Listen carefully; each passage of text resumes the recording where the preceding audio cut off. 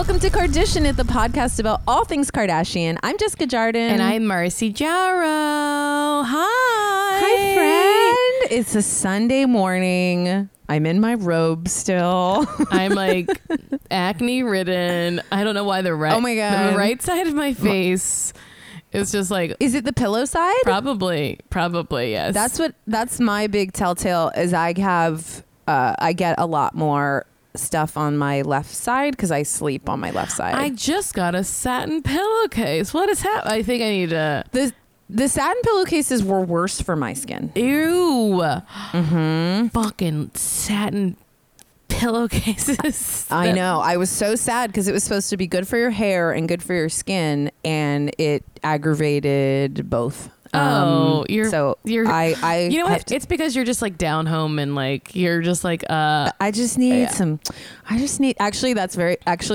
the opposite is that I ordered some sheets from a brand called Comfy. I think it's just like, I think it's spelled like the word comfy. And the reason I ordered it is because they are from a spa. They were designed for spas. They're like spa sheets. Ooh. And so they're crazy soft. And I truly was I think I just also miss spas so much. They came and they are, we're not sponsored by them. Writing it but down. I want people to know they are insane. They're the softest sheets. They weren't crazy expensive, and they truly feel. It's so weird to explain what spa sheets feel like, and I would never have known or thought about it. Especially for the pores out there who've never been. The pores, don't remind me. But I recommend them to everybody. They just came and they have like changed my life. The only thing that's interesting is that they don't get very cool. Because I think in spas you kind of are trying to stay warm under those blankets. So if you like a cool bed, they're not for you. But for when it is not hot, turned on them. They're not hot to me, but they just don't get that kind of like cool feeling. But anyways, you Sheet wake Talk up next is a whole other podcast. To Tim's slick with sweat body being like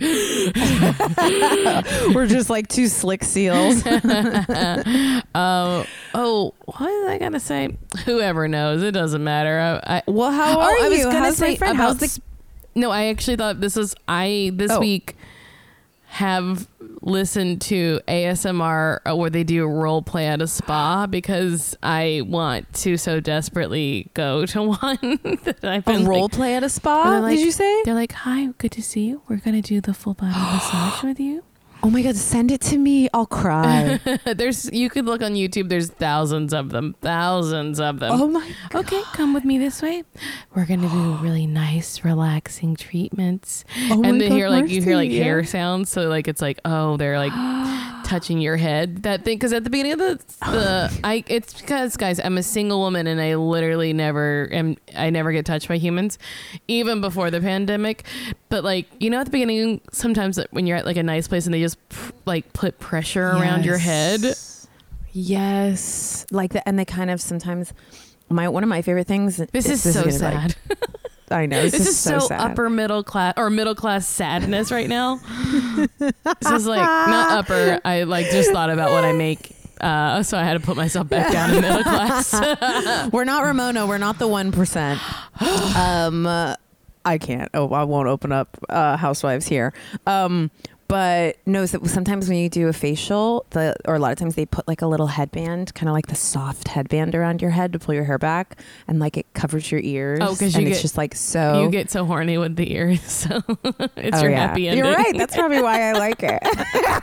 It's your happy. For newer listeners, I talked about how ears are a major erogenous zone. I mean, it's not crazy to say that your ears are an erogenous zone. We've seen so many images of people like playing, toying, tickling. Why am I being disgusting right now? Just ears. That's a thing. It's a thing. It's not weird. It's not weird. Sucking, kissing, nibbling, tonguing down. Well, Have you been having a good weekend? I have been having a really nice weekend. You have it in here on your notes to talk about Black is King. I watched it, loved it. I also started a series that I am so excited. I didn't realize there's 3 seasons of it on Netflix. It is a German series called Dark, and it is if you like Stranger Things, The Outsider, what are the Killing. It is like it's all in German though, so it's subtitles, which actually I think is why I like it more. I like watching foreign language things because it's the only way I will put my phone away. You know, this was how I became a terrace house head. Yes. Was because I realized it was the only way, which is crazy. But I was like, oh, I would still try, and then I would miss whole things, and I kept rewinding, and I was like, you can't do it. You can't do both. Charge your phone. I will sometimes just put my phone like in another room, just charge it. Isn't that crazy? But it's so great. It's about like missing children, but there's sort of like a paranormal element, which is why I said it's like The Outsider, and it's just like great acting, even though it's in another language. Yeah, The Dark. It's called Dark. Ooh, just Dark. Okay, because there's a few things on Netflix that like are called like dark mystery or dark seduction or dark or like the darkness. It's like, so it's just called Dark, and it's really great. And there's 3 seasons, so.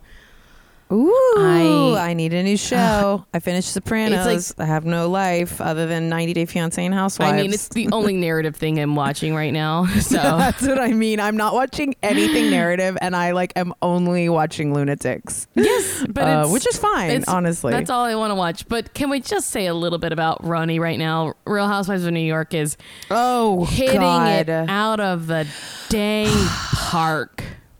I don't know how to articulate what it means to me, this show. I actually hadn't watched because it hadn't appeared on my on demand, so I actually didn't get to watch the latest episode till last night. What a treat though. Which was such a treat. I never watch on Saturday nights, and it felt really wild, when you watch your shows on different nights, which is weird and sad.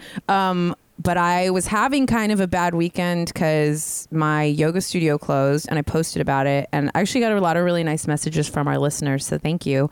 And I was feeling really spiraled about the pandemic and all of it, and just let the floodgates open, and was really angry at everything for why this is going on so long.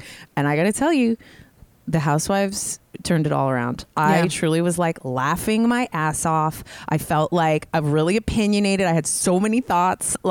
Then I watched the Watch What Happens After with Ramona, which should go back. It's Brad.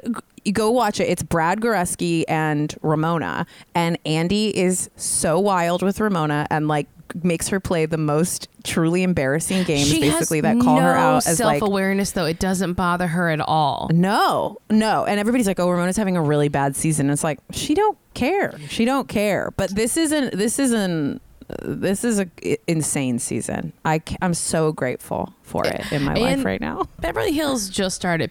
You have to endure so much before it starts picking up.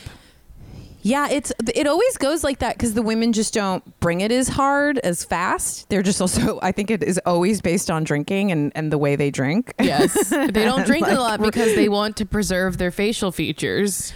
Exactly. And New York is honestly, always hammer. And you can really tell the people in Beverly Hills who have not preserved their facial features. The ones who are drinking, you're like, whoa, it took a turn, girl. It took a turn. You thought you could fix some fine lines, and you became a blow-up doll. I mean, guys, this isn't a brag, but please remember at the end of last year? I don't even remember time. My last Hollyweird show, I had Brandy, and I talked about it, and that face up close, I don't even think is as crazy as it is currently on the show. And up close, that face, I talked about it. It's the craziest thing I ever saw. She's done a lot more. It's like a Picasso. But I think, like we've said, that's a look that they are going for because it says money. Yes, which is Incredible. Oh, I feel very lucky for the shows that I have. I feel very lucky that we have the Housewives. When you I run bow down. out, if you run out, I do recommend jumping into Potomac. There is I was just going to text you and Trish this morning because tonight's the premiere, right? But if you wanted to go back and watch, because I think you at least need to see season 2 on, and I think this is only season 4. I was going to say it's newer, right? Yeah, but it's a lot newer. I think season 1 was a bit of a sleeper, so people didn't get as enthused about it. But the women, I think I tried with season 1 and then fell off. But it does feel like it picked up. I started with season 2. It's just hard to meet new people. The same thing. I think the same thing about every episode of 90 Day, every new season of 90 Day Fiance, where I'm like, for 5 weeks, I'm like, I don't care about these boring people. And then you're like, oh, I see why they got cast. They got skeletons. Okay. But yeah, I would recommend going back. If you wanted just to set it all up, you could watch all of Potomac. But season 2 on, there's just so many beautiful women, and there's like so beautiful. There's a casualness and a grace when they fight. Like they can pull a knife out on someone and be like, calm down. Like literally a woman pulled and threw a knife at someone. Oh my God. Because the woman had the mildest of offense. Truly nothing about looks, nothing about a child, it was just about like, oh, your mom put the down payment on this house. And it was absolutely true. It was not even incorrect. She just didn't want people to say that. Oh, very quickly, and then I know we got to get to news. In that Watch What Happens Live, just because I know we have a fun crossover of Bitch Sesh listeners, one of the games Andy played was with Ramona. It was all about how she has a horrible memory and doesn't remember anyone's names. And he roasts her for how in that episode, she doesn't remember David Foster or Catherine McPhee's names. And she's like, oh, to Luann was like, you look like the older gentleman who married the young girl. I think that was on purpose.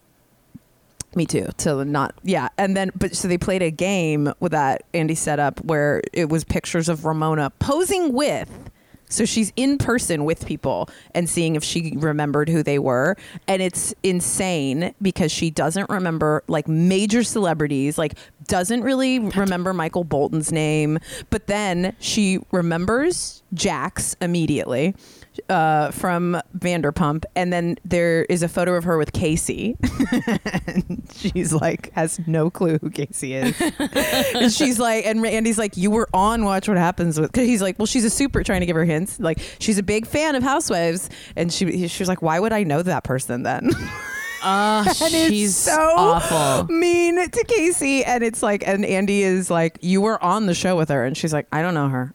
I don't know. It's so hard to tell with her if she's being purposely insulting or if she's just like a super rich woman who's like, it's not my business.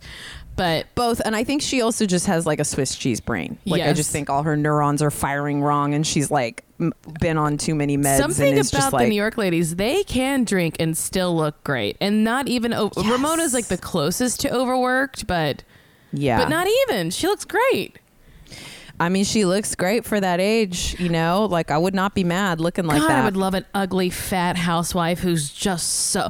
Like, they always, like, let, like, someone's gay sister on, like, you know, like Rosie in New Jersey. But I want, like, an actual, like, married to a hot, rich man. And she's like, look, I've always been ugly. Let's talk shit.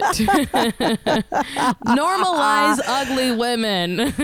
Oh, this will be our calling. This will be the rip-off Housewives we start. It's just so much easier to get mad at an ugly woman who's mean. It's just people just do. Like, let's bring it, lady. All right, let's get into some news. Okay.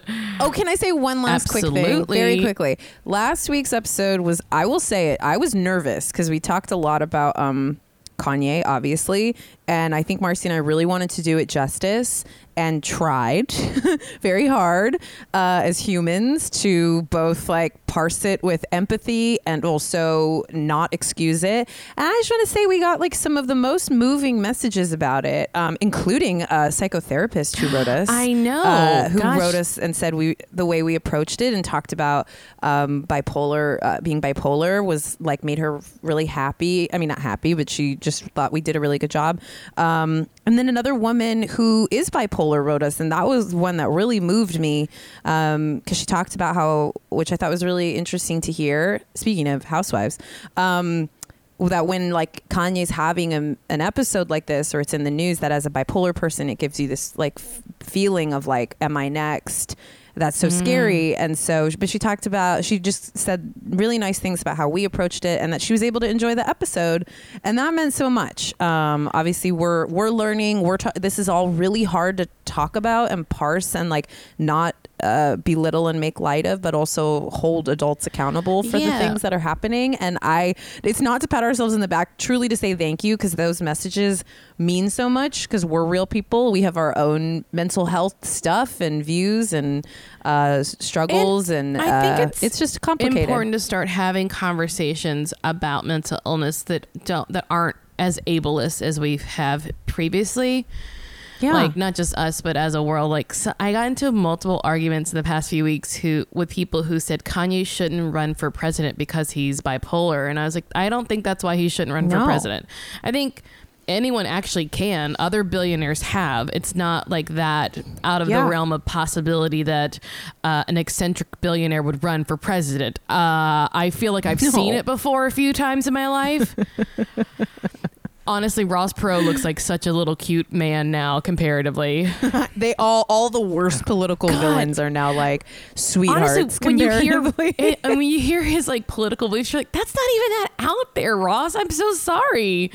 I'm so sorry. Well, it's like how we talk about, people have pointed out, like we pretty much like vilified Howard Dean. Was that his name, for that funny scream? And it was like, oh, get out of here. You're done. And it's like, he screamed funny. Now, maybe he had other problematic things. Like, don't know anything about it, so I don't want to come on hard. I don't go hard for Howard Dean should have been our president.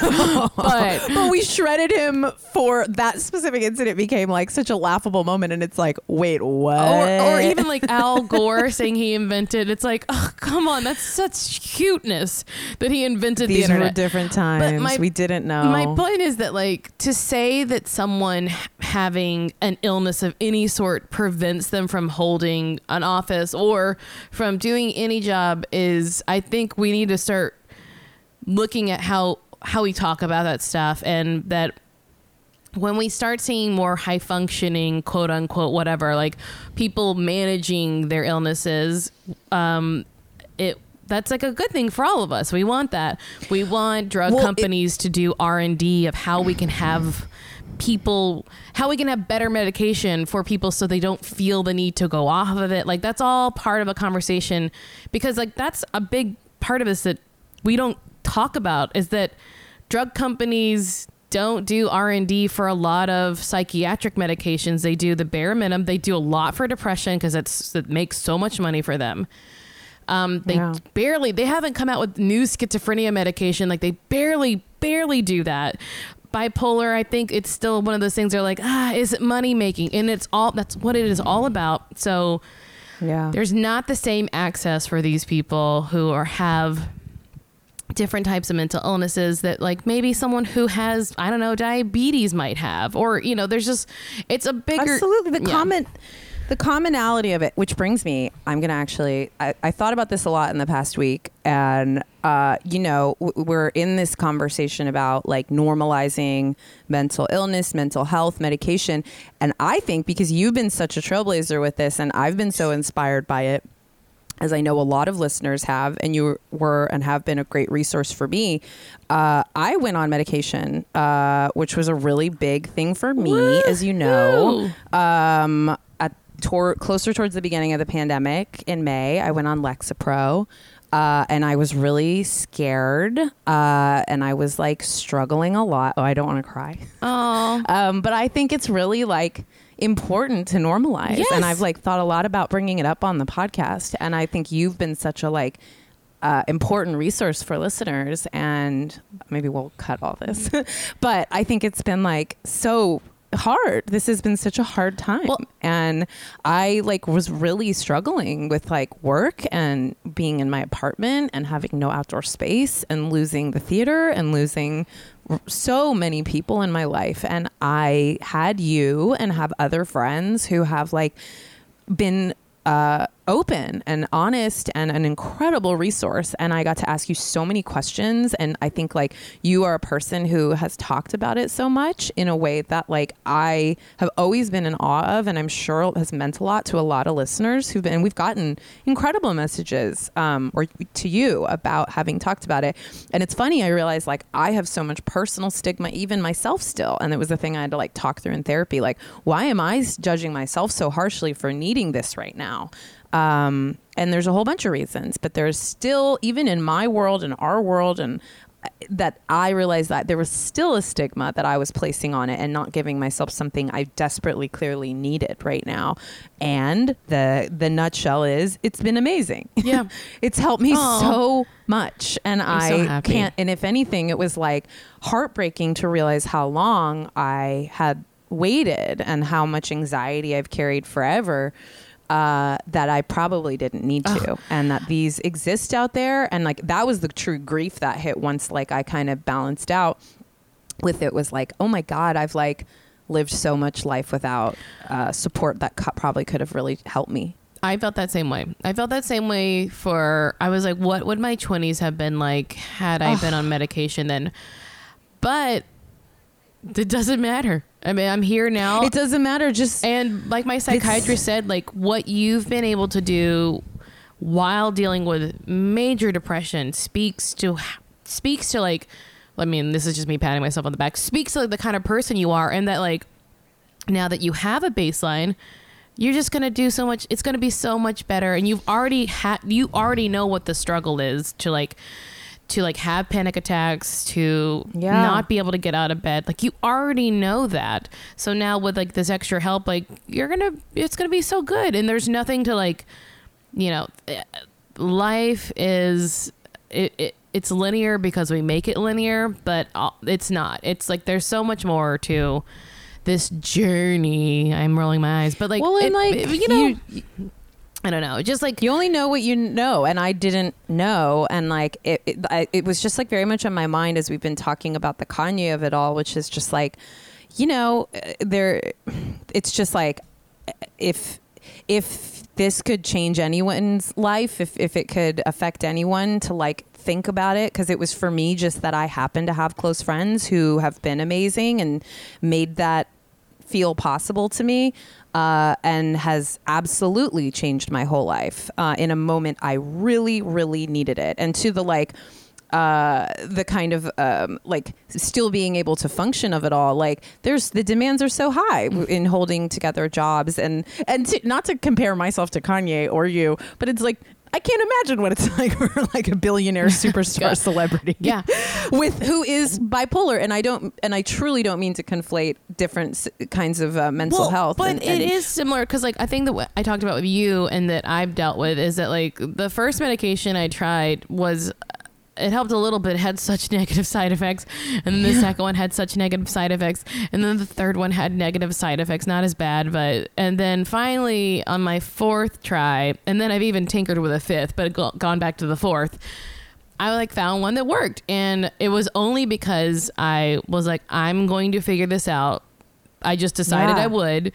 And I was willing to try, and I had a doctor willing to try with me. That's why I think psychiatrists are so much better than working with a GP, because GPs kind of don't know the nuances as much as a psychiatrist would. Duh, like, you know. It's their field. But, and that's the thing that I was saying about bipolar medication. There's not as much as there is. Like my psychiatrist was like, we will never run out of antidepressants. There's so many. You could live 100 lifetimes. We will find one. There's a lot of them. They spend a lot of money on this, but they don't for others. And I think that's part of why bipolar is hard to treat is because they don't like the feeling of that feels numb to them. So it's hard to say. Anyway, let's get into the news though, because we could talk about mental health forever. We could talk about it for a long time. Thank you to my friend Marcy, who I love very much. Thank you for being so honest with everyone. I think that we gotta make it normal. Well, we'll jump in. Well, speaking of Kanye, so it continues. It feels like the big thing is that he's definitely like eased up a bit on Twitter, but he came back to let you know that like, oh, I didn't change all of my opinions overnight. I may be trying to apologize to some people, but I still have some very problematic things to say. Yes, there are very few tweets between last week and this week, but we'll just run through them quickly. This one, so he tweeted on the 31st, "I cried at the thought of aborting my firstborn, and everyone was so concerned about me. I'm concerned for the world that feels you shouldn't cry about this subject." That's tough. And then we have another tweet. "There is a tactic of 4 Ds: distract, discredit, dismiss, to destroy. I am quite all right. Take a second to think about what is being projected here." Doesn't sound great. Well, also he has that. That is incorrect. It is the 4 Ds of propaganda, and he did get one of them wrong. I forgot about this. But let me see if I can find it. Let's see. 5 Ds of propaganda, or the 4 Ds. Sorry, 4 Ds of propaganda it's like the Kremlin playbook kind of, and it is dismiss. Okay. Dismiss, distract, distort. Oh, distort. And he dismay. Doesn't have. And dismay. That's 2 of 4 he got wrong. But maybe he's rebranding. I mean, if anybody's going to make new propaganda Ds, it's this guy. This guy made Crocs again and acted like they were different. He rebranded Crocs and made them so expensive. Collector's items. He can rebrand propaganda. He's going to make his own. Obviously, what's even more worrisome is the like, "I'm quite all right" piece of it. Also, the spacing on this tweet. Go look at it yourself. The spacing is terrifying. Sometimes the grammar will tell you all you need to know about somebody. Then we keep the train going. Same day, he tweets a New York Post article about Planned Parenthood removing Margaret Sanger's name from its New York clinic. Margaret Sanger, famously, I think, oh God, I don't want to get it wrong because she has a really important history. She's been accused for a lot of people of basically being connected to eugenics. And there's this like there's a theory of Planned Parenthood being basically, which is what Kanye was speaking to, being like built on eugenics, and a debunked quote about her basically, I think it was when she was opening clinics at a certain point, that her fear was that it would appear that they were leaning towards African American like clientele more, but the quote has been like pulled and used by right-wing conspiracy theorists many times, so that it reads like she was. But she's controversial. But she was a birth control activist, sex educator. She popularized the term birth control, opened the first birth control clinic in the U.S., and established the organizations that evolved into Planned Parenthood. Again, I don't know that we need to like move into the whole. I'm sure there's a lot more about her like eugenics piece that I'm wrong about. There's a lengthy piece on Wikipedia, and I'm sure some of it is substantiated, especially back then. But still, we have Kanye tweeting that, and then same day we have a tweet that says over 22,500,000 black babies have been aborted over the past 50 years. So that's where Kanye's at this week. You know, the thing is he's missing is that it was the choice of black women who are the most marginalized in our community, in our country, maybe across the world. And that's a big piece that he has never been able to pull into his narrative, is that this is about women more than babies. Well, you know, it's just the flattening of such a complicated topic. And I'm kind of fascinated. I mean, I'm truly disgusted, honestly, by these tweets. Like, I think this is so dangerous for someone on his level and platform, obviously in the throes of an episode, still to be tweeting about. I think he believes that anyway, though. But I just think it's like, honestly, but if I take all of my own like political bullshit out of it, it's like fascinating given everything that is going on right now, every possible topic, to like fixate on abortion. I just didn't expect it. Like, of all the things, if you had told me that 2020 would bring, I just don't think I would think that Kanye would be tweeting for days on end about abortion. And I just, it fits with like, especially his like reborn thing. But I'm like, I think more than anything, it really speaks to his doubling down of like, you're not going to make a fool of me. What I said it for a reason. And I've had time to think about what that reason is. I didn't have a good one before, but now I found some research. So here's my reason, because I don't know that he did really think through what he was saying, but now he's like, I'm thinking through it now. And I do think there is like, it's not nothing that he said people had a bigger issue with him crying. And I think that was part of it. But there's something to that why does it seem like, oh, he's unhinged because a man has emotion? Right. Like, that is truly like a big, big, big part of this. And it is toxic masculinity. And I don't think he's on the fully right side of it. But and women are so guilty of it as well. Of like being like, men shouldn't cry. I hate to see, like, I was that dumb plastic surgery show I was watching. This woman, the surgeon was like, ugh, I hate when men cry. Please don't cry. And it's like, why? What is wrong with everyone? It's fine. Like, I know.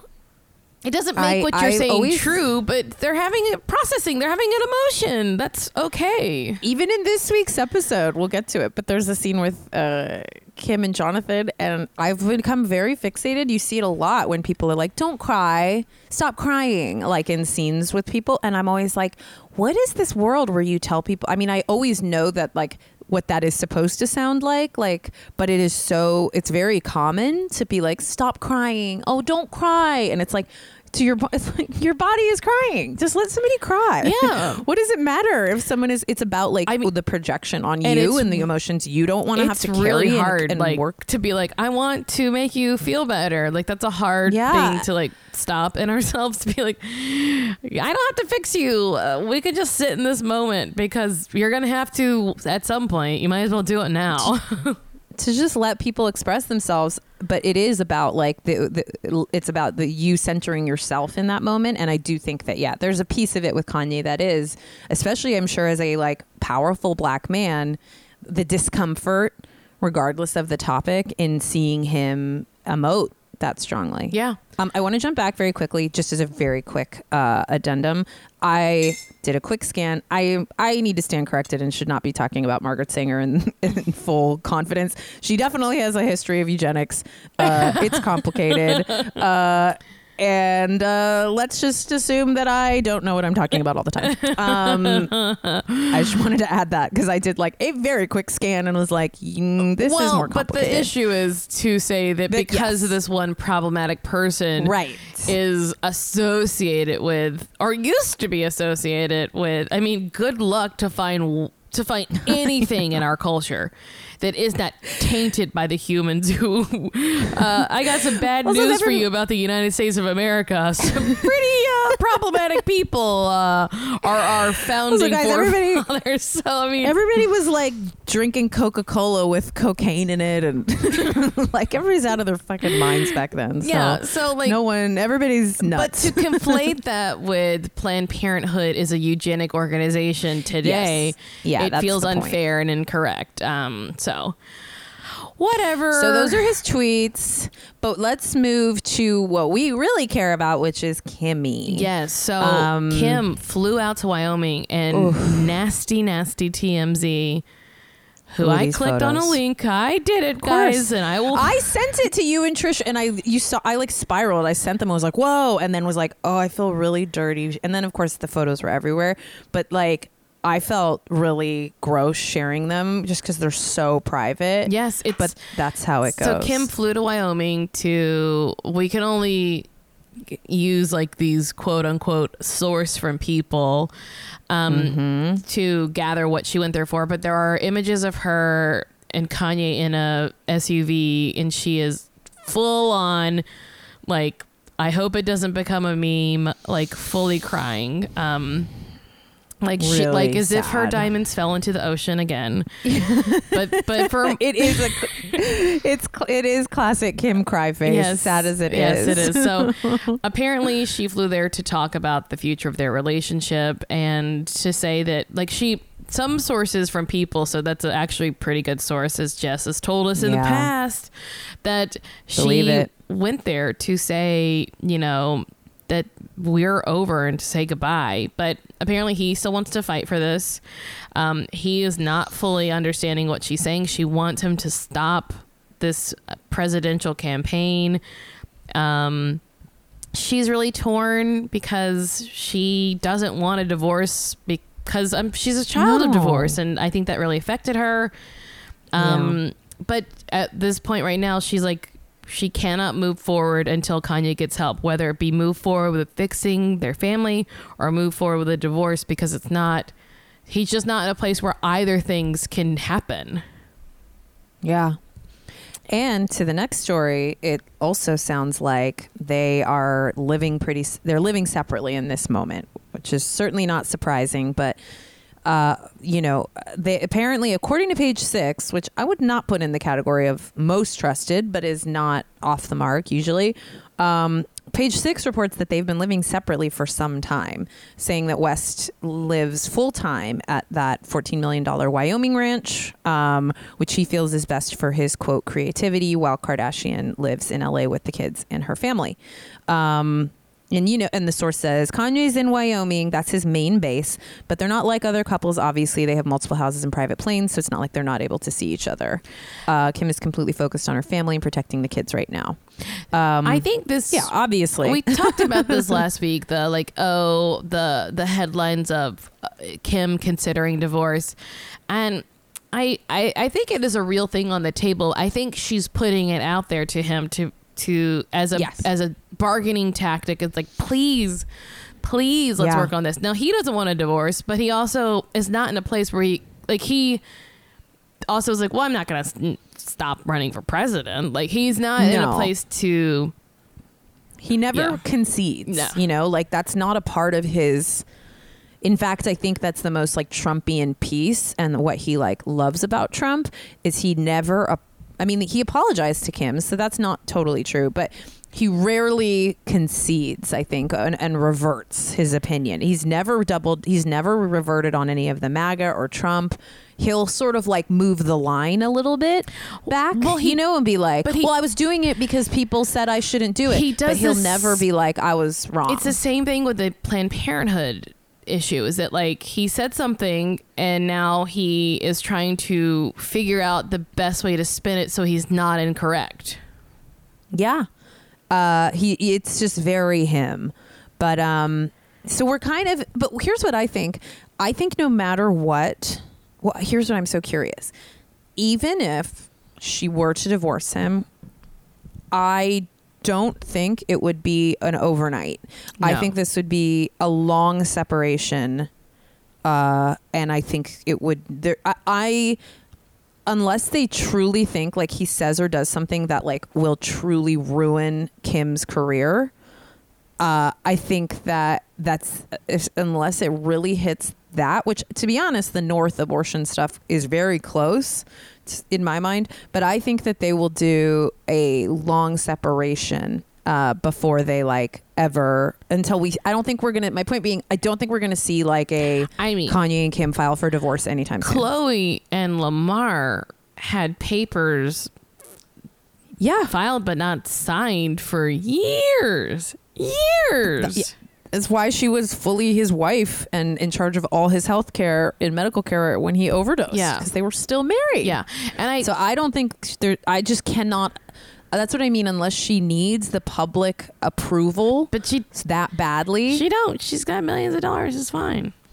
That's what I mean, is unless it would veer into like everybody runs and, you know, throws their KKW beauty palettes and Skims on a bonfire kind of level. But that's the thing about having almost $1 billion is even if they do, they can't take away the money they've already given you. That's true. That's so true. Like, which is exactly where Kanye is right now. Like to say like, oh, it's going to hurt her. It's like, you can't take $1 billion away from someone if they have it already. Like, that's not like, you know, like she's got it. That's money. I mean, maybe it is like evaluating the worth of her companies and stuff, but even still, she's not going to like walk away being like, oh God, I lost $1 billion. Like, well, especially because we also know she's been leaving the breadcrumbs of ending the Kim Kardashian era to be a lawyer. Yes. So, I mean, I'm sure the plan has always been to sell these companies off sooner than later so that she can, like, I always imagined sort of by early 40s that she would,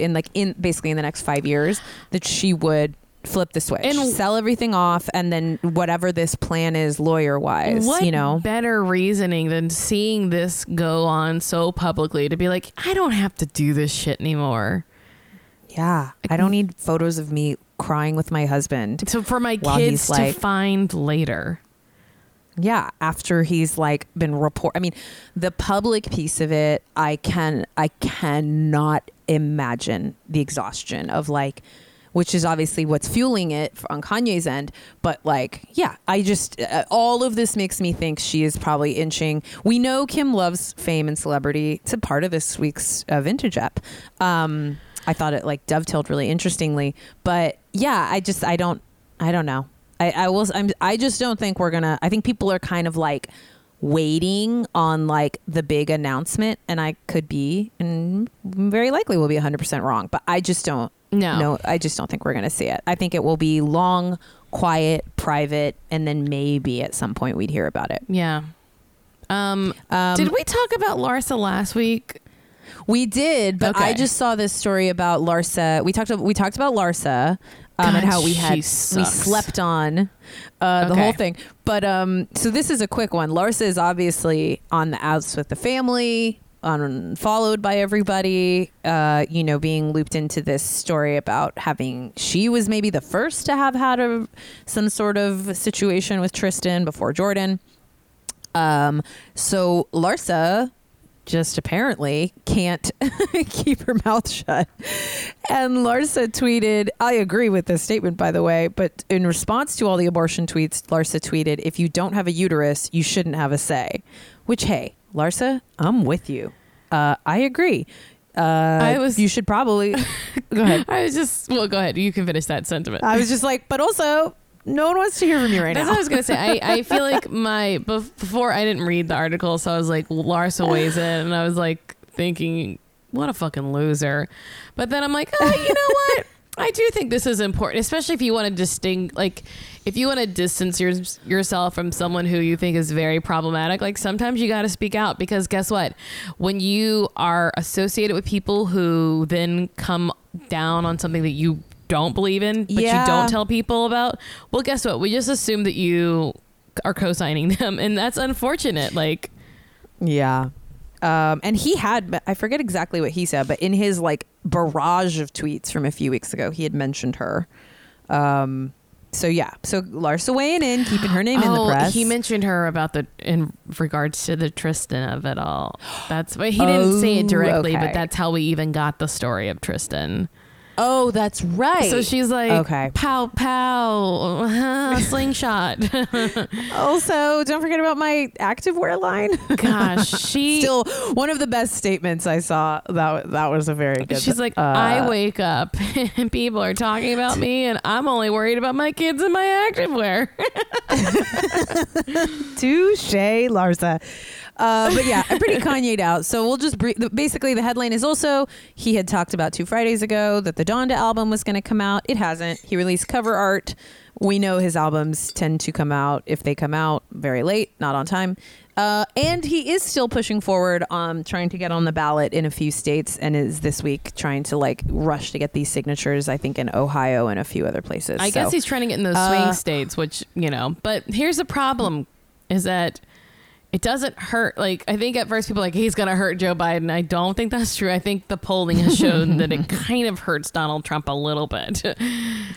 Yeah, I'm not a lot, worried. But just very minuscule. I don't think he's pulling votes. I just don't think he's pulling want him votes. to be well. I want him to get well. I'm also not worried about his effect on the election. And that's not in a mean way. I just think he's doing all the work himself to take himself out of the running as any serious I think he potential. might possibly be doing just the Donald Trump playbook of like midway through in a campaign, jump in the race like Donald Trump did a couple elections ago, and then pull out and be like, well, that I wasn't really going to do it, and then have a full like campaign later. But I don't know that that's going to happen for him. But it would make sense that he would be like following the playbook. Yeah. He clearly looks at him as like the archetype that he is really modeling himself after. But guys, find better role models. Woof. Enough. I can't think of anything worse. I've been listening to You Must Remember This about Polly Plath, who was married to Peter. A wonderful podcast, by the way, hosted by Karina Longworth. If you guys are ever looking for a great old Hollywood podcast. I love it. And this one about Polly Plath is so interesting. She was married to Peter Bogdanovich. You got it. Directed The Last Picture Show, which was one of great pieces of cinema in our history. But after they divorced, he famously, during the making of that movie, cheated with Sybil Shepherd, and then she kept working with him. Polly did. They were partners, and he never made a great movie like that afterwards. She went on to work with many directors who did make great movies and who really gave her a lot of credit, saying that she should have been a director, but it was just a time in history when women weren't doing that. Yeah. What was my point in all this? Where did I start, Jess? Where did I start? Following the Trumpian model. I've been thinking a lot about auteurs because of this. The idea that one person is so great and they've made so much, and that is just such a fallacy. Even talking about Black is King, which we didn't really get into. I'm sorry, we skipped past it. I could dedicate a whole podcast to it. I think Beyonce is wonderful, but to give any person all of the credit for making a thing is just incorrect. That's why when you watch hers, to watch the credit sequence at the end, it is a million names. It is a million names. It's 12 directors. It's so many. And we were laughing at how many directors are listed, and it's amazing. And it's how it should be. She purposely does that. She started doing that on her first visual album, where she gives credit to every single person, because if one thing that Beyonce is good at, it's having taste for finding people who have good taste and lifting them up. Yes. And especially more younger, less exposed, women, people of color. It is, you can tell, a point of pride. And it has been said about Kanye, he is a genius, but he doesn't do all it's not by himself. He works with so many people. And this idea of the auteur, you can't, this brilliant mind that you cannot question. It's well, that's probably not true. There's probably so many people that, because they're talented, are working with them, but they're working back with them because they're also very talented. It's not a bunch of losers around this one genius being I don't know how he pulled it off. That's not how it works. It's talented people working with talented people. It truly takes a village. It is just not possible for the concept of an auteur. Yeah, is like just the Kardashians. Someone saw a cash grab and like worked with Kris, and then Kris eventually realized she didn't need that person to like run stuff. Yes. Yeah. And you can crystallize, and it can be something that only one person could have concepted, but the pieces that make it actually accessible to the world, and there's just too many. And anybody that works even in like this, even in the sense of like what it takes to make 22 minutes of television, what it makes in my world to make like a 60-second BuzzFeed video, like everyone would be, which is not on the level of auteurs, but like, well, it's this the quickest thing you learn and we're not like big Hollywood players, but it's like, is how many people it takes to make the smallest, like 1 minute of television, 1 minute of internet video, 1 minute of music. Like it is so tedious. But just, you could never believe. I just want us to like, for a moment, just sit in how funny it is that the people who get the credit are the ones who didn't create it. Usually, like an actor, you're like, yes, you're like, I was thinking about like how much I love Helen Hunt, and I'm like, she's great, but also the things that I love her in, like, someone else did that. Like they just, I don't know why Helen Hunt is the person I'm burning in this, but like the idea that people have idols, that you're like, your idol's an actor. Do you know like that's just like a little piece of the reason you like them is like. And the actor is usually, for creative projects, the last piece is the actor is casting. I am obsessed with that fact, and the fact that because we celebrate actors more than we celebrate writers and directors and the people that create things. I always think it's so like brutal how actors are the ones who voice the project, who go on all the talk shows, who go on Today's Show and are like, oh, it's the story of a young girl. It's not their choice. That's just part of their job description is they have to, and they don't like doing it either, and they don't want that. They understand, like, and I'm not saying this because I'm a writer, like truly in the writer's room, they were like when we go to work on our Zoom, there's 19 people, and like that's how many brains it takes to like. It's just so funny to me that like to your Black is King in the credits piece, it's like that is the way it's structured, and actors are personable and charismatic, and we care about them, so they end up also having to be the voice of everybody that made a thing. And I always think like if you were the writer or you were like, you watch it be filtered through sometimes, you know, a brain and a person who like can barely get it out.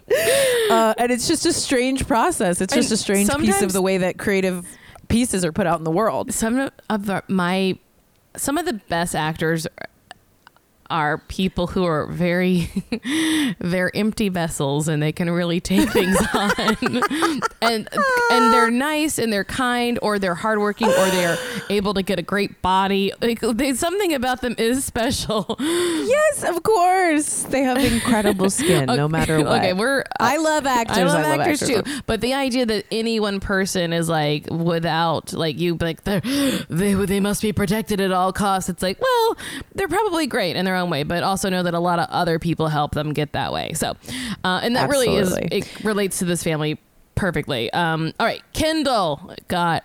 Kendall, this one I'm excited about. Kendall's house got the AD treatment. Woo-hoo! This is a big marker in this family. When they renovate their homes, as we know, and then they do the big unveil. They have a great relationship with Architectural Digest. I believe. Let's see. Has Kim? We know Kourtney has. I think Kim, Kourtney, and Khloe have all done it, and Kylie. So Kendall might be the last of the sisters to get her own spread. She does have the smallest house, but I actually think it is the best. She has the best taste. The best. She has great taste. This house is gorgeous. I think I love this house. Go check out the video on Architectural Digest. Yes. Some of my like favorite parts are I love her kitchen. I've said it before. I'm obsessed with her kitchen. I love her bathroom. She does have a $52,000 gold-plated tub, which I think is, I think that's a little over the top, but whatever. It's a little much. What 24-year-old doesn't need a $52,000 bathroom? Also, it should be said that she is living in a renovated version of Charlie Sheen's old home, which I think is awesome. I was saying that I would be terrified to think about what all has happened. I mean, I hope that pool was drained and disinfected. That's all I'm going to say. Marcy, I just realized. There's so many playmates have been in that pool. And I bet so many will in the future. Yes. It's a definite overlap. I was just realizing that I dreamed, one of the parts that is really cool is that in the video you see she has a piece of art from the acclaimed artist James Turrell, who does these sort of like sculptural light pieces. And so it's this like pink oval on one of her walls. I dreamed last night that someone gave me this. I just realized that someone gave me Kendall's pink oval, and I was like, I don't have space for this. Well, I cannot take down any of my tiki stuff. I have a lot of tchotchkes that cannot be moved for this giant $750,000 glowing orb. Now, someone, I think you sent me the article that art snobs were Art Digest or what art? It was like ArtNet. One of the main art magazines was dragging Kendall in this very snooty way because she bought this at Art Basel, I believe, because she's been going. It was all about trying to legitimize her like art interest, and that she has a lot of like, she has some like pretty impressive pieces of art in this house, including the Turrell. And but this art magazine took her down a peg by pointing out that she actually put it the wrong way up. It's supposed to go on its side. Look, when you can buy an almost $1 million piece of art, you can hang it sideways because you paid that money on it. Once you buy something, you can actually use it however you like, ever you want. And you can do whatever you want. Nothing could be more snobby and like grotesque than being like, you hung a piece of art wrong. Like maybe you hung it wrong. Maybe she's an artist now. That's her art, is hanging art wrong. That's how she expresses herself. We saw her painting room, which I'm very jealous of. I loved her being was like, so fun. It's terrible. I liked it. They showed it on an episode, and I was like, I'm into this art room. And she's like, we watched art room. I love that she's like, we put on an NBA game. I was like, yeah, you're looking for cute boys. You're like picking out boyfriends. You're like, ooh, I like that. I was gonna say point guard, but I know she's not going for a point guard. She likes a tall man because she's tall. So she's going for some like guards. She's going for some forwards. Just looking at boys, painting, figuring out whose publicist you're going to reach out to. Yes. Oh my gosh. It's really fun. She got dragged a little for rightfully. There's a great part where you just watch the video, but she's showing off her glam room, and she's like, all my sisters, all the women in my family have great glam rooms, which is just an incredible statement that only a Kardashian Jenner could say. And then I think all the housewives do. Oh, you're right. Yeah. And all of Beverly Hills and every rich woman. And OC. I guess my sister maybe now too. I don't know. Like it's just a thing now. I guess everyone but us. But she's like pointing out her glam room, and she's like, what's so great is that it has its own door that I put in, so my glam team doesn't have to like walk through the whole house. I'm going to defend this. I think it is a good idea. Do you know how much security this family has to have? Do you want a bunch of like makeup art? The most gossipy people on any set is a hair and makeup. The hair and makeup are always telling people secrets. You don't want them walking through your house saying she lives in filth. Like they're already going to say when you stink, you can't handle that. I agree. I think you're right. And also, I just thought it was so funny to make it sound like it was good for them. Being like, and for them, it's so great that they aren't allowed in my house.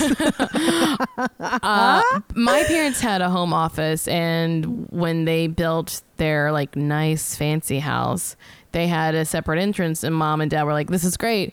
So people don't walk in our house and like, yeah, they can't like, because you never know who you're bringing in there. Like they have other people. You can't like, she's like, I don't want people walking through my kid. And then granted, Kendall does not have children, but my mom, her thought process was, I don't want people walking through my house and seeing my personal things or seeing my kids. And so, I would literally do the same. Oh, like I think it's so smart, but it's so funny. Nothing is more embarrassing than when you have like someone like an electrician or a plumber come over and they have to like walk through a dirty part of your house. You're like, I'm so sorry. I should have cleaned for you. Why? I'm failing. So I will defend her. I'm with you. out of the interest of time, let's just talk. Just I'm happy to skip these unless there's any more here. I just think the interesting thing is the Kourtney and Scott. Kourtney and Scott they're holding it down. They are familying up, which is really great. Kourtney has stepped up in other people's times of crisis in a way that I think is very big of her. Like she's taken connects to the episode. Yeah, she's taken Kim's kids on vacation. Yeah. She and Scott are like, she's making sure Scott's cool. Scott looks great. They're out in Malibu yesterday getting some coffee. Yeah. Just the two of them, I think, right? I'm sure the kids were somewhere nearby because they've been having like beach vacation, but staycations in California because she's the more responsible one. So on her Instagram, there's a picture of her new best friend, Addison Rae. So funny. This is so strange. Addison Rae could not be smarter to befriend Kourtney Kardashian while Trump is about to ban her only way of making money, TikTok. Yes. So she's like, I have to jump off TikTok. I'm going another direction. Let me befriend some Kardashians. So in this picture, it says, my husband's girlfriend and I exchanging stories. And it's them laughing, overlooking the ocean. And that's because people like posted pictures of Scott doing a TikTok with Addison Rae, who is 19 years old, full year younger than his ex-girlfriend. Oh God, you're right. But Mason, we found out that Mason is the end there. Mason's a big fan of hers on TikTok. And Mason loves it. And if you're, like we said last week, if you're Mason, you get to say, Mommy, make her come live with us. Get her for me. I like her. Bring her into our home. Bring her me.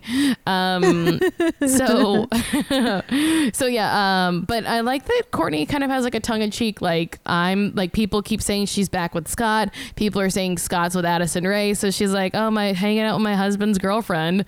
And I'm liking this side of Kourtney these days. I like this vibe. See how fast we turn? We are two-faced as hell. I love it. And then last but not least, before we hop into the news, I didn't put it in here, but it was MJ's birthday and they had a beautiful party for her. And happy 89th or what is it? 84th? 80. I just looked it up. 86.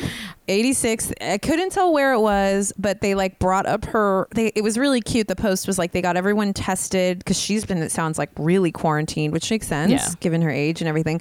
But that they got everybody tested. They brought up her friends. They brought up her favorite piano player from La Jolla. And it just looked really lovely, and we love MJ. MJ was responsible. She wore her mask because she's like, nah. Yes, I noticed that too. And all those other jerks are like, nah, not me. Because guys, Kylie's like, I'm going to Nobu. Okay, sorry. Also, guys, just because you test negative one day doesn't mean that you won't have it the next day because the virus doesn't present. We're not going crazy over people's public. Anyway, I have to say though, right now I am in a phase of this pandemic where everyone seems more relaxed, and I know more people personally than ever that have it. So that is, I have coworkers who have, close family members. I have close family members. Like, it's just like, it's happening. I was telling you right before we were talking, before we started recording, I told Marcy I caught up with one of my dear friends in New York who had COVID for 3 months. Is still not better, has had it since February, or she's better, but is not recovered, and described losing what it's like to lose your sense of taste and smell. And it sounded so much stranger and more awful than I could have imagined. And also just all of that. That was not even the tip of the iceberg in terms of the scary health stuff. It's real. Anyways, you know that. So wear your mask. Okay, should we get into this episode? Yeah. So we are watching. Let's see. This is Kourtney and Khloe Take Miami, even though it's Kim now. It's season 2. Is it episode 8? Man in the Mirror. Boy, they really are always right on the nose. So we start off on our yacht with our friend Lauren. Oh. Love this beginning. Who is Lauren? Why does she have a yacht? Is she live in no context? She's just Lauren and her yacht. She's living on that yacht. It has like velvet curtains. It is like the oldest. It is like truly like you can tell it's like someone in her family. It's not hers, but yes, it has that decorated by an 80-year-old look. Yes, an MJ yacht. It's a real MJ yacht. Though MJ has always been a woman of the people. That is true. You're so right. So Scott was supposed to join them, but he was out partying too late, so he literally missed the boat. He didn't come home till 6, guys. That's too late. I don't judge a lot about how people spend their lives or how late they're out. I've definitely been out that late before, and I promise you it was a mistake. Look, I'm going to put it in a little bit of context. Even though I think Scott is definitely in the wrong, he is also 24 years old. Is he 24 at this time? Because he's what, 34? I always forget. He's 34 now, and it's been a decade. That really is important to remember. I did not realize he was this young. God, he had a baby at 24. Yeah. That's the like tricky part of it, is that that's important. You're right. Yeah. I certainly was waking up on a train at 24 in New York City. Honestly, 25, 26 weeks. So 31. I'm just sorry. I'm just full of in a house full of glass, and I got all these stones, and I'm just not ready to start throwing them. No, that's actually a huge revelation. I that is like, I am having like a barrage of images of my choices at 24. And I'm like, oh no. Was I staying with a friend in Long Island, and we got off the train to stop early so I could pee on the train tracks in January in New York? Ooh, yeah. God. Okay. Good point. Good point. So we also find out that Kim is trying to privately deal with her breakup with Reggie. On camera. It was on camera. Well, it's not going to come out for a couple more months, so it's private. Apparently he really hates paparazzi and therefore does not accept her life, because her life is paparazzi. And he got out when he knew he should, because, honey, it only got worse. Oh, yeah. If you didn't like Kim's life at this point, it was never going to get easier. Yeah, absolutely. Because it's like Lauren, they have a toast and it's like, to the future, and like, well, who knows what'll happen? And her friend's like, who knows what's going to happen in the future? And it's like a lot more of this. More than you could ever imagine. This is not the peak. No, this is not even, you are literally at the base. Chebin could have never imagined where we'd be. Honestly, maybe he's the only person who did imagine it. We'll get there. I think Chebin is the real voice of reason in this whole Chebin has been him. Wearing a wig for 30 years. I realize in this episode he's definitely been wearing a wig for a long time. He might be the first wig of the show, which has become now nothing but wigs. So wig fest over there. So we go back to the condo. Kim, Kourtney, Mason, they enter. And they immediately smell weed. And Inspector Kim is on it. She's like, smells like weed, right? Doesn't think it smells like weed? I smell weed. I smell weed. She's like, I don't like. She's like me. Yeah. Is that weed? Is it weed? Ew, get it out. And she's like, I don't like people. I don't like live like this with people in my space. I love it. I love Kim's whole vibe this whole episode, by the way. But then it's sort of like almost feels kind of hijinksy at the beginning, and then it really turns. Yes. And this feels really real. Absolutely. And we kind of don't really understand what's happening till afterwards. But it's like basically Kourtney goes in the bedroom to where Scott is sleeping to figure out like where's the weed coming from, who came over, and we just hear with the door closed like a really crazy fight start suddenly. Yeah, you can like hear that scary. It's like an actual fight that physical. Yeah, they got a little physical, and Kourtney runs to Kim's room and locks the door, and we don't know how much time passes, but they pack up and leave, and as they're leaving they hear glass breaking, so they're out of the condo. And then producers break the fourth wall, which are the best moments in reality television when a producer has to get involved. When I see producer : at the bottom of my screen, you're like, thank God. I love when we have to hear from some, like in the fight where a lot of producers were involved in the Kourtney and Kim fight. Bless, the highlight of everything. But yeah, this is scary, not to make light. Yes. So the producers break their fourth wall because Scott is bleeding everywhere because he has punched a mirror, and he is just like gone on a rage, and is just, it's crazy. So like scary. It's very scary. Yeah. There's like spattered blood all over the floor of the bathroom from punching, the glass shattered all over the floor. It's so dark and so scary. And it's not really until we then see him at the emergency room he's on the phone with, I guess, a friend, Rashid, and talking about it. And he's like, and that's when I'm like, oh, he's so drunk. Yeah. He's like, I mean, obviously if he's punching mirrors and stuff, but like he's fully slurring. Yeah. And he's like, I'm not the perfect guy. It's like, that's not even on the table right now. We're not talking about, we're not having a Mr. Guy contest. It's like, you are not a contender. You did not make it past the first round, Scott. You're not. You're just a guy right now. So in the car, Kourtney is telling Kim what happened. And apparently she walked in the room. She was yelling at him. Why does it smell like weed? Understandably, she's got a baby with her. Baby. He throws the covers back, jumps out of the bed. He grabs her by the arm. She slaps him across the face. So in this moment, even though later she says she's never seen this side of him, I like, just in my gut, I'm like, this is not the first time he's gotten physical with her. I had the same feeling. Mm-hmm. I was just like, she's not shocked enough. And that's not an allegation, but it's like, it's like, it feels, not shocked enough is the wrong way to put it. It feels like a thing she's just seen before. Maybe not to this level. Right. Right. But yeah. And not a judgment on her because he's out of line. Yes. And then they go to Rich Lauren's. They're like, we have to go to Lauren's house. I was like, you cannot call a boat a house. Okay. I love so hard. They're like, back to Lauren's house. And I was like, they're on a boat again. No boat. Because the last thing, her house. The last thing Kourtney needs is paparazzi to find out about this. It's like, guys, are we, is it like the Truman Show and you guys can't see the cameras?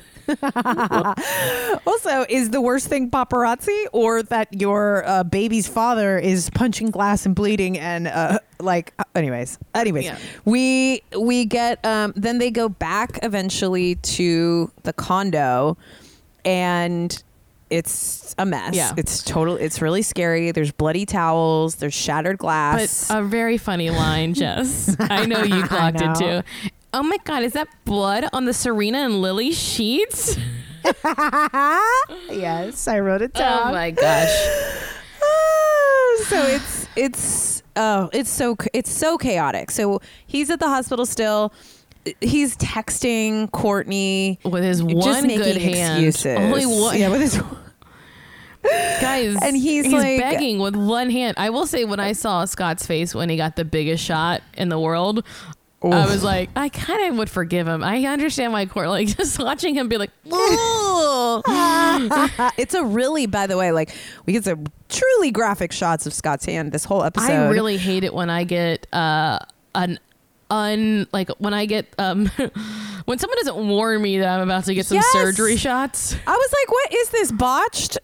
This is the wrong show, guys. I do not need the zoom of like full needles going. I mean, we'll get there. But he's texting her, guilting her, being like, there's so much manipulation by Scott, born out of addiction, born out of like alcoholism, born out of all of it. But it's really important to note it because these are the levers that get pulled in these moments. And it's so brutal to watch Kourtney experiencing it. With narcissism, it is so hard. It's like a real chicken or the egg. It's like, did the addiction come first or did the narcissism come first? Or does the addiction, like, is it like the Band-Aid for the narcissist? I don't know. It's like it's a lot to unpack.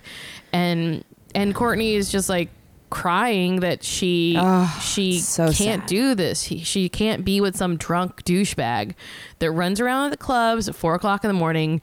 And Kim is like, look, this is why we don't like him. It's not because he doesn't have money or a job. And I was like, oh, yeah, I don't know that I've ever thought of it in those terms, that Kourtney is assuming they don't like him because he's not up to their caliber. I thought this was such an important scene with Kim and Court where like they're both crying. It's really sincere. It's sisters in like a really important moment. And Kim trying to say, no, Court, it's not because of that. It's because there's something really dark about him that makes us really uneasy. Yeah. There's this thing. This is it. Because Kourtney's talking about how she texts him at 4 a.m. to be like, where are you? Why are you not home? And he's like, I'm making business deals, which we've seen him do on the show. And like, So we're watching a kind of come to Jesus moment for Kourtney. And she's like, I can't do this anymore. And Kourtney's like, I'll be there to support him as a friend, but I can't be with someone like that. I'm like, wow. Huge. A decade later, and we have not made progress. One of 3 children has been born at this point. A decade later, and she finally did what she said. It took her fully 10 years, or I guess 8 years, to be like, okay, remember what I said in episode 8? I'm doing it now. Oh my God. But she did it. So then we get this conversation. Scott calls. It's this really sad conversation. He apologizes, and he seems like he's having his rock bottom. He's understanding it. He's like, if I don't figure this out, I've got nothing left. I even scared myself. And Kourtney's like, I love Mason more than I love you. It's not about you anymore. Crying. It's so sad. But then we get the last line, which makes me know that he's full of shit and still not there. Mm-hmm. He says, I won't bother you anymore until I fix it. Yes. Very key. We think we're hearing him acknowledge that he gets it, that they're breaking up, that she needs space. But you are right, my friend. So he checks into a hotel. The Fountain. No, not the Fontainebleau. That's where Chebin is. Yeah. The Viceroy. Yes. Yeah. This is a real who's who of fun Miami hotels. We see him check in. Meanwhile, Kim goes to visit Chebin, who's in town, staying at the classic Fontainebleau, where I might have stayed myself, guys. No, Kim looks rough. I've never seen her with bags under her eyes. I know. And she, of course, she's crying about herself and not her sister at all. She's hung up on her 1.5 kids at 30 mantra. But I love this scene because she's boohooing. Her greatest fear is I'll never find anyone that'll accept my life. I thought at 30 and have a kid. And Jonathan's like, yeah. And also, when you were imagining that, did you also imagine that you would be a superstar who people drool over, making money hand over fist, pointing out yeah. And also, you became a fucking celebrity. No, this is the distinction that we said sometimes you have to let people cry, but when they're going through mourning and grieving, but when they're trying to make themselves feel worse about something that's not true, it is then fine to be like, excuse me, did you ever think that this would happen? You're a superstar and everyone's drooling over you. We're gonna have you hitched with a kid in a few years. And I was like, okay, fine, I get why Chebin's around. He is actually what you want in a best friend. Yeah, Kim needs that, and he really does point out that she's on a rocket ship to the moon. Because her fear is about not just being single, but that she's not going to find someone who accepts her life. We know she does. Obviously, that becomes very complicated. But she does find somebody who understands her life. Unfortunately, her perfect match is not a perfect person, but no one is. No one is. So no one is. But go ahead. Oh yeah. So then we find out that Scott calls Kourtney and he needs surgery. Tendons are snapped, joints are broken. And you're like, okay. And then we see the door can push open. Yes. He asks if Kourtney will pick him up after surgery. He knows what he's doing. So then we cut back to Kim and she's in a Maserati and she's like, oh yes, my life is fun. Oh my God. Yeah. This fabulous life montage of Kim remembering she's famous. Waving at people as she drives down the drag in Miami in her borrowed Maserati. It's so funny. Her being like, I'm going to be single forever. Cut to JK. I'm fabulous. I forgot. Thanks, Jonathan. Then we get these disgusting shots of Scott's hand in surgery. Also, the conversation with the doctor beforehand, where she's like, "How's the family?" And he's like, "No one's really talking to me. Maybe mommy will feel bad for me." And I was like, "Yes, he is honest in this moment." And then he really loved when he got that drip in his arm. He was happy as can be. And then he makes some joke that I couldn't hear, or they bleeped it about good thing I jerk off with my other hand in front of all the nurses. Absolutely. Okay, I was like, I didn't know. And the nurses, it's funny though, because the nurses aren't like, ha ha ha. They're like, yikes. The doctor laughed so hard though. She's like, ha ha ha. I put up with this even though I went through medical school. What am I doing on a reality honestly, show? being someone who operates on hands is maybe like as close to a brain surgeon as you can get, because the hands are so delicate and like there's so many parts of it. So show her some respect, Scott. But then we get this insane moment where Kourtney is back at the condo, announces she's gonna go visit Scott in recovery, and is being a huge fucking bitch to Kim about it. By the way, because she's like, I know you don't get it, but I'm gonna see Scott. You don't get it. And then Kim, you don't get it. And Kim, in the best sister move, is like, I'll go with you. And what does that bitch say, Jess? It's not a fashion show. Tells her to hurry up and get dressed because it's not a fashion show. You mean you can feel her like defensiveness so on display because she knows this is like not what she should be doing. And Kim is so smart to be like, I'm not letting you go alone. I know how this is going to play out.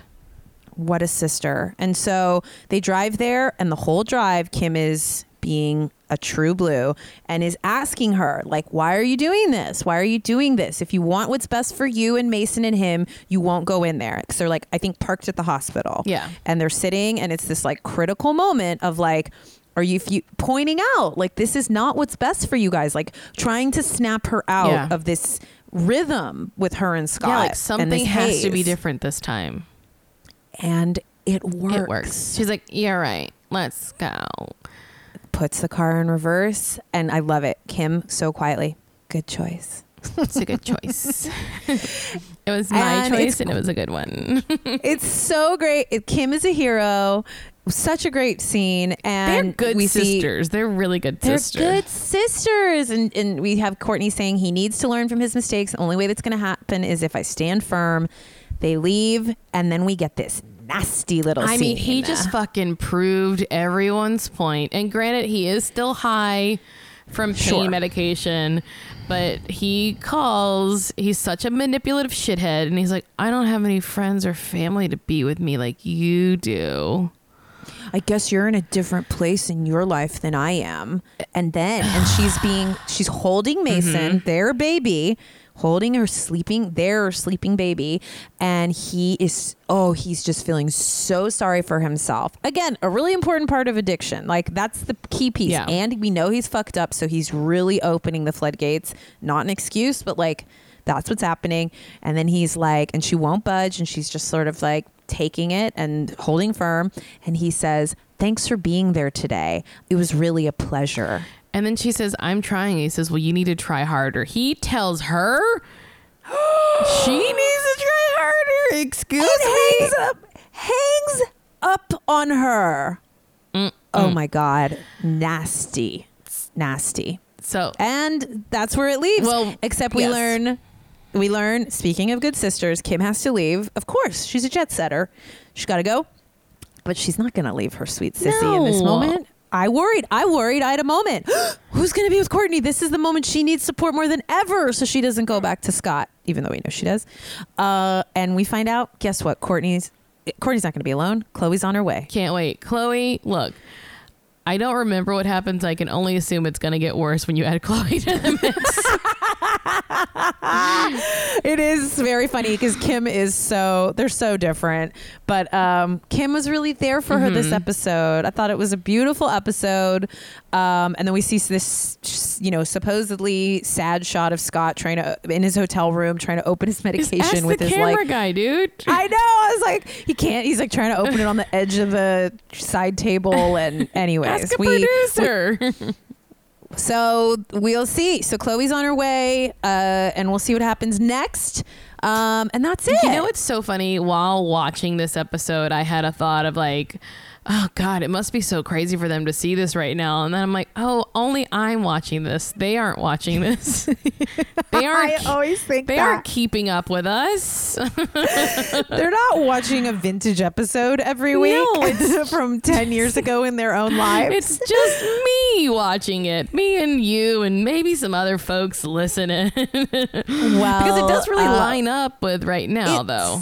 Guys, if you're listening, you know this because we are always trying to connect the dots, but like these vintage episodes often dovetail in really crazy ways with what's like going on in their current lives. And it's very spooky and very fascinating. And also I think is important when we think of our own lives and our own patterns and the things we like to forget about our own selves. Speaking of being 24 and making mistakes. I encourage you all to watch. They're so fun. We will continue covering Kourtney and Khloe Take Miami. We watch it on Hulu, but yes, you can find it pretty much everywhere. We release new episodes every Monday. Check out our website, kardashianit.com. Subscribe on Apple Podcasts and please rate and review. Check out our Twitter, our Instagram, our Facebook page, and email us at kardashianit@gmail.com. We'd love to hear from you. Thanks so much for listening to Kardashian It. Bye.